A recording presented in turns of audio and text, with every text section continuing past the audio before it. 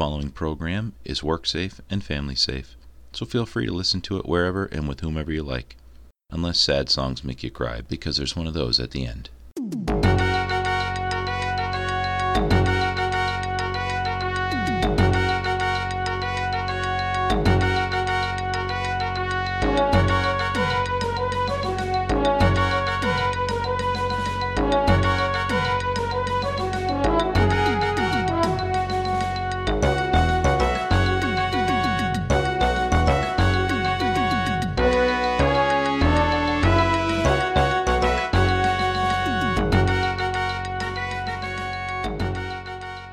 Hello and welcome again to Hacker Public Radio. I'm Pokey, and I'll be your host for today. I am a big fan of not just podcasts, but also audiobooks and podiobooks. When I find an audiobook or a podiobook that I really like to share it with people I care about. And one of those people that I care about, that also cares about audiobooks, is my mom. My mom is just the sweetest, nicest lady that you'll ever meet.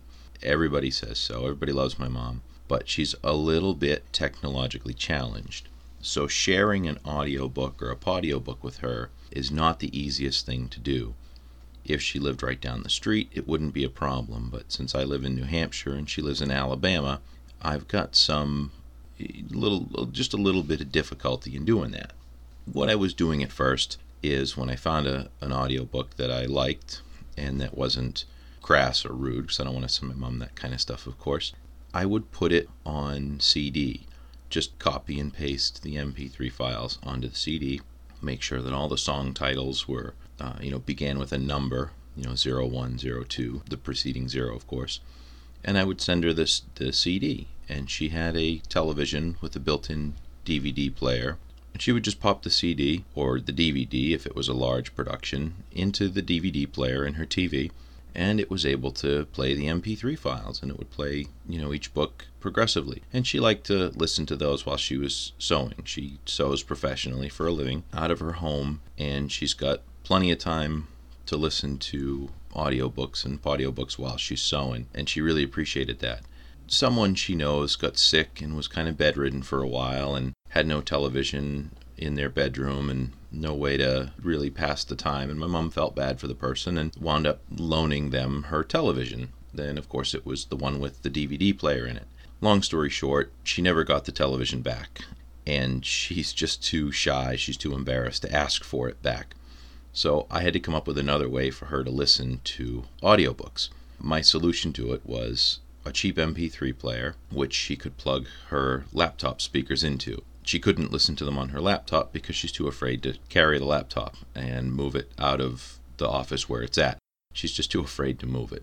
So I thought I would get her a cheap MP3 player, a good one, but a cheap one, and she could plug computer speakers into it and listen out in her workshop. What I came up with was the Sansa Clip Plus. Anyone listening to a podcast is probably familiar with MP3 players, and anyone familiar with MP3 players is probably pretty familiar with the Sansa Clip Plus. It's got an editor's choice from just about any editor who's ever reviewed it. It gets high marks for its capabilities. It can play Ogg Vorbis, which I'm very happy with. It's cheap. It has large memory that it comes with, and it's expandable memory. You can pop a micro SDHC card in there and put as much memory in there as you want, as you can afford, and swap it out. It's a really nice little player. What I did, of course, was bought her one for Christmas. Before giving it to her, I opened it up and I loaded it up with podiobooks, ones that she hadn't heard yet and ones that I knew were her favorite. I put my Hacker Public Radio episodes on there because she liked listening to those. She enjoys those a lot. And I put in a couple of other little podcasts here and there. She's a big Nathan Lowell fan, so I put the Linux Reality on there with the interview with Nathan Lowell, and she was thrilled with that. But when I put all these things on there and went to test it out, what I found out is that the Sansa Clip Plus does not play your files in order of file name. Every MP3 player I've ever owned has simply looked at the file name and put them in numerical order and then alphabetical order after that, and just played them in that order. So if I had, a whole book, say I wanted Nathan Lowell's book Quarter Share, I just made sure that all of the episodes were titled quarter share preceded by the episode number. So 01 quarter share, 02 quarter share, etc., etc. The Sansa Clip Plus doesn't care what the file name is. What it cares about is the information in the ID3 tags. So I found myself in need of an ID3 tag editor because I didn't know of a real easy way to edit ID3 tags. So I went into the Oddcast Planet chat room on irc.freenode.net and I asked around. Everybody's favorite podcaster, Kid3-qt, came immediately up with the answer, a small program called Kid3 or KID3. Obviously, it's a KDE application. And while I was looking KID3 up in my Synaptic Package Manager, I found KID3-qt. I know I'm supposed to say cute here, but anyone who knows that Qt is cute already knows, and anyone who doesn't isn't going to have any idea what I'm talking about if I say Kid3-qt. So the name of the program is KID3-qt. I imagine that the KID3-qt is probably pretty similar, if not identical, to KID3, except it comes with a lot fewer dependencies. KID3 had a whole bunch of them. Like any K application, if you're not using KDE already, it wants to pull in half of KDE. Whereas Kid3-qt only wanted to bring in maybe 3 dependencies, and that was good for me, so I installed that. KID3 as a tag editor is very, very impressive. It's very effective. It's easy to use, and I thought I should just let some people know about that. From the Kid3 handbook, I'm going to read you the introduction here. And what it says, the program was written by, forgive me if I get this wrong, Urs Fleisch, Fleisch. His or her first name is Urs, U-R-S. I have no idea if that's a man or a woman's name. Never heard it before. But according to the handbook, Kid3 is an application to edit the ID3v1 and ID3v2 tags in MP3 files in an efficient way. Also, tags in OGG Vorbis, FLAC, MPC, MP4, AAC, MP2, Speaks, True Audio, WavePack, WMA, WAV, and AIFF files are supported. It is easy to set tags of multiple files to the same values, example, album, artist, year, and genre in all files of the same album, and generate the tags from the file name or vice versa. So what that basically means is that going through the features here, it edits ID3v1.1 tags. Sure it does. And it edits ID3v2.3 and ID3v2.4 frames. I don't know what a frame is. It looks like a tag to me in the context of this program. Your ID3 tags identify whatever audio track they're attached to devices that can read ID3 tags. Apparently, there's 2 different versions, version 1.1 or version 1 and version 2. There appears to be more than one version of each. This handles each of them. It allows you to edit tags of multiple files, is what it says here in its features. Not only does it let you edit tags of multiple files, but it lets you edit tags of multiple files simultaneously. This is real handy if you want to change, say, the artist name and make them all the same within the same folder. You can do that. You can do them all at once. Not only will it do that all at once, but it will let you change multiple files within multiple folders. You can do more than one folder at a time. It tells you here that it can generate tags from a file name, and it can generate file names from tags.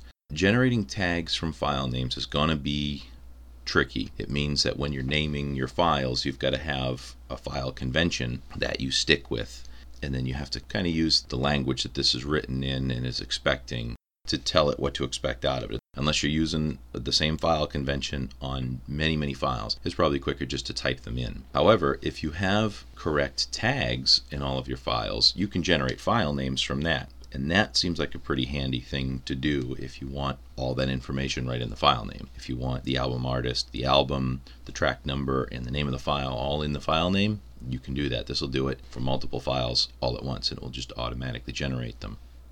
And there's a couple more details in here. It says it can do automatic case conversion and string translation. I didn't play with any of that, so I can't comment on it, but automatic case conversion would be pretty handy if you had files with camel casing and upper casing, it can just change all that to lowercase if you want, or change it all to uppercase. Or it can capitalize the first letter of every word in the file name, or it can capitalize just the first letter of the file name. It's pretty flexible. I didn't play with it, but it says it can do it, and I trust it because it's been good at everything I did need it to do.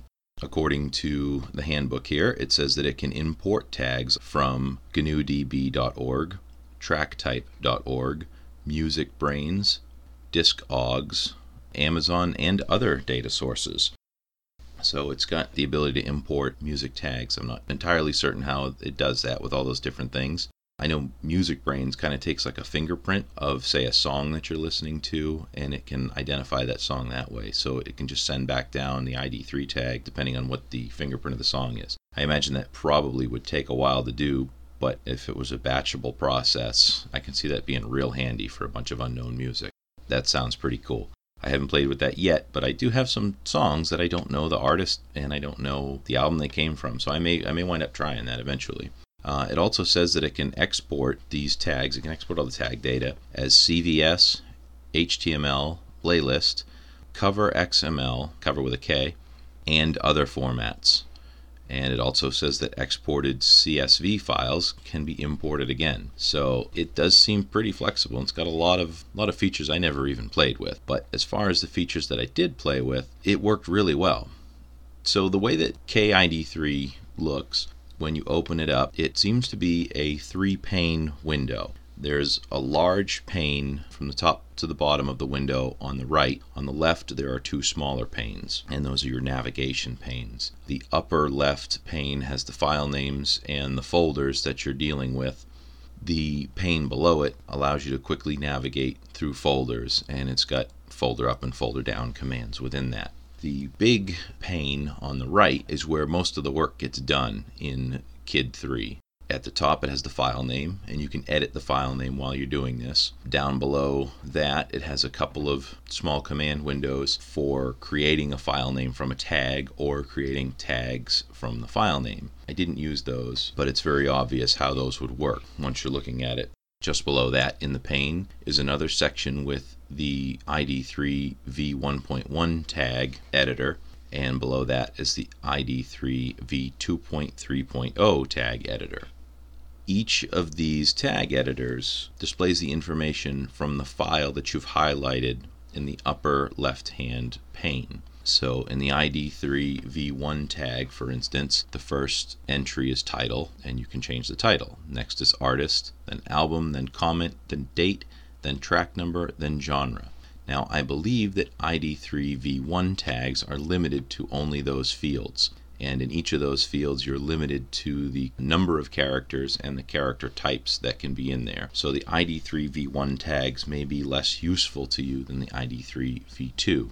What I was able to do with the Sansa clip was just to remove the ID3 v1 tags completely and ignore them. It saved me a little bit of work, and the clip didn't seem to mind that they were missing. And the tags, the ID3 v1 tags, were very simple to remove. On the left-hand pane where all the files are listed, you simply highlight more than one file at once. You just click and drag to highlight all the files, and to the right of the tag 1 section you click the remove button and it just removed them. Just removed all the ID3 v1 information. Down below it left me with the ID3 v2 tag editor, and I could highlight all of them at once. As you highlight them, what it'll do is it'll show you the information that is similar, and it will tell you what that is. So for instance, right now I'm looking at tracks 1 through 17 of disc 1 of Douglas Adams' The Restaurant at the End of the Universe. Under artist, it says Douglas Adams. Under album, it says The Restaurant at the End of the Universe. Under title, it has an equal sign with a line crossed through it to tell you that the titles are not equal.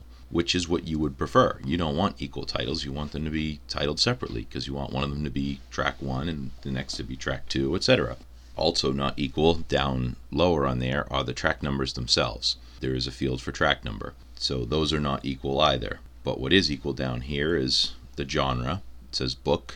The album artist says unknown, which I could fix that. Actually, you know what? The album artist is unknown because I don't know the name of the voice who recorded it, so I'll leave that as unknown. But that's all you would do. If you wanted to change one, you could highlight where it says album artist unknown, type the name of the person who recorded the album in there, and then check the box to the left of album artist. And that would change that album artist for all 17 tracks and make those an equal value. For all of the fields that have the non-equal symbol, if you want them to be non-equal, then you go through one at a time and just verify that the naming convention is the same. And in this file, for instance, it is not, because track 1 has just titled the number 1. It does not have a preceding 0. And I know I want that to have a 0 before it, because I know a lot of MP3 players care very much whether it's track 01, so that they can put that before track 10. A lot of times you'll see that where you'll have track 1, and then right after it it'll play track 10, and then 11, and then 12, and it'll just skip it. You won't even see track 2, 3, or 4 because it wants that preceding 0. So in this file, I'm going to change the title to 01, and I'm going to change the track number to 01. Now if I click on track 2 already is 02, so that was correct when it went in there. But track number is still just 2, so I have to put a 0 in there. And I imagine I'll have to go through 3 through 9 as well and put preceding zeros in the track numbers. Now as I do all this, as I'm changing this information, this is a non-destructive edit that I'm doing. It hasn't actually changed anything. I can do any changes I want, and if I decide at the end that I don't like them, I can go up to the File menu here, open the File menu, and click Revert, and change everything back as if I never touched a thing. Or I can click Save, and then it will actually write out the changes to the files. Now if you've changed a lot of files and you click Save, it can take some time to do it, and you'll get a little progress bar down at the bottom telling you how long it's taken to change all these. As you highlight each file in the upper left hand pane, it will tell you just to the left of the file name whether it has a tag at all, and if it does, it'll tell you which tag. So for all these, they have both ID3 version 1 and version 2 tags, so it says right next to it V1 and V2. If I make a change in any of them, that little V1 and V2 also changes. It changes to a graphic of a floppy disk to tell you that a change has been made and that it needs to be saved. And that's kind of handy to let you know where your changes are and where they haven't been done yet. You can also, in your tag data for an ID3 V2 tag, you can add JPEGs to this, so that when you're playing your file on your MP3 player, if it can display JPEGs, a lot of the players will have a picture behind it. That's kind of handy. I never had any idea how those pictures got in there and why some of them had them and some of them didn't. But apparently it's just because it's here in the metadata and you can manipulate that. You have control over that. So I think I'm going to put a little picture in this particular episode, and as long as Mr. Fallon doesn't remove that, you'll see my picture in there. You'll see what I actually look like on your MP3 player if it'll display it. And I don't imagine Ken will take that out of there. I bet he's probably pretty curious as to what I look like too. This handsome guy on the end of the microphone with a face made for radio. So I think I'll put that in there as well. That's about it for this piece of software. It's a very, very simple piece of software. It takes a job that you may not want to do, because you probably have a large collection of audio files, and it makes it really simple and really easy to do. Now a lot of it is manual, a lot of it's typing, so it is still very time consuming, but for such a painful process, it really takes as much of the pain out of this as is humanly possible. It really, really simplified a task that I was really dreading. I mean, I bought my mom a 4 gigabyte MP3 player and a 4 gigabyte SD card, and the idea was that I would just send her little micro SD cards in the mail to pop into this. So this would be a never-ending process for me of finding new audiobooks that I could share with her and editing the tag information and sending them out to her. So I was really dreading this being a complicated process. I've never found a program that would do it easily. I've used programs that did it in a nightmarish way. Back when I was using Windows Media Player would do it, and it was a nightmare. I've tried other programs on Linux. I think maybe Banshee was even worse. That was horrible to try and edit tags, and that was just deplorable the way that they've got that set up. Though it may not have been Banshee, so don't come after me for criticizing them, because it might not be fully deserved. But whatever program it was unbelievably bad. And Kid3-qt here just does everything perfectly. There is nothing that could possibly be improved on this piece of software as far as I can tell. It's small, it's fast, it loads instantly. It's easy to use, it's easy to read, it's easy to understand what every piece of this program is designed to do, and it lets you do it. It doesn't get in your way. It really makes a simple task out of something that would have otherwise been a very difficult task to do. So if ever the author of this software hears this episode, I thank you wholeheartedly. It's been a great help to me, and I hope it's a great help to you also, dear listener. That's about the end of the show. I'm going to wrap it up from there. What I am going to do, as I do with all of my shows, is I'm going to close out with a song. And since this particular episode was inspired by my mom, and I know she's going to be listening anyway, I thought I would choose a song that she would appreciate. My mom and I have a tradition of, in the fall when she comes up to visit, and back when she was living up here, we would always go to a thing called Apple Fest together, which is at a local orchard. And it was just apple picking and good food up there, and kind of like a picnic and a festival kind of atmosphere. And what they had going on the whole time was these bluegrass bands, and just various bluegrass bands and folk bands, and I never heard a bad one. Pretty much, I've never heard a folk song that I don't like. I've never heard a bluegrass song that I don't like. And while going through Song Fight, I heard one that I just think is fantastic. I haven't listened to a lot of his other music yet, but he does have a lot of it available on his website. And the artist's name is Brick Pig, and his website is www.brickpig.com. And he's got a blog as well, and that's at brickpig.wordpress.com. And he's got some entries in there. He seems to not have posted since about January of 2010, but he's got some stuff there if you want to look at it. And his website is fairly complete as far as an independent artist website goes. He's got a section with original songs. He's got a section with covered songs. He's got a bio if you're interested in him, in learning about him a little bit. He's got links to stuff he's interested in and other bands. Link to his blog. He's got news about himself, and he's got contact information, which is more than I've been able to find on most of the artists that I found on Songfight. Like I said, this is, as far as an independent musician goes, this is a pretty complete website, and I was pretty happy to find it and pretty impressed with what he's put up there. It was pretty good. It was a happy find. So like I said, the artist here is Brick Pig, and the song is Shreds. This is just another example of the cleverness, the out-of-the-box thinking that Songfight seems to provoke in some of these guys, where they take the song title, just a simple word, a single word here, Shreds, and has built an entire song around it, and the song is just fantastic. It's a beautiful song, I think. It's a little sad, so if you don't like sad songs, get ready for it or skip it. And it is a folksy song. It's a bluegrass kind of a song, and if you don't like that, go ahead and skip on by it. But if you don't mind a song that might make you feel a little blue, or might pick you up if you're already blue, and if you don't mind folk music, then stay tuned for this one, because I really enjoyed it. Thank you very much for listening to this episode of Hacker Public Radio. Please consider contributing your own episode as well.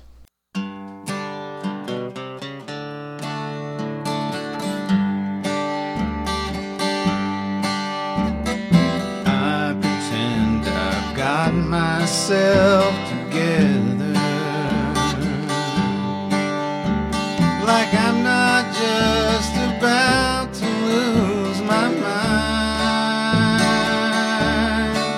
When I act like nothing's wrong, it must be working, 'cause everybody seems to think I'm last night I didn't scream your name out loud.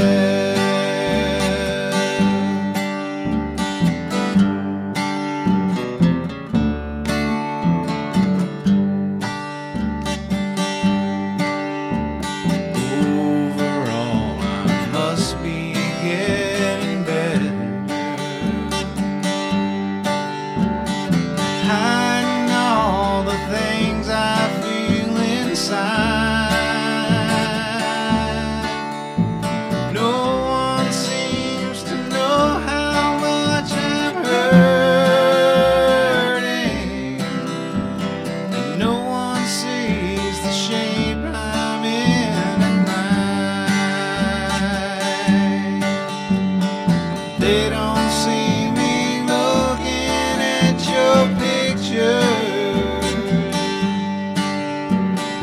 They don't see me waiting by the phone. They don't see me watching out the window. They don't know I can't believe you're gone. And last night I didn't scream your name out loud, and I didn't lie awake and stare at your side of the bed. And yesterday no one saw me crying. These are the only shreds of dignity I have left. These are the only shreds of dignity I have left.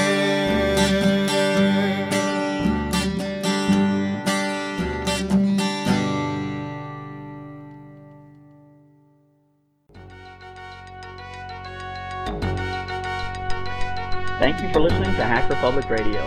HPR is sponsored by Caro.net, so head on over to caro.net for all your hosting needs.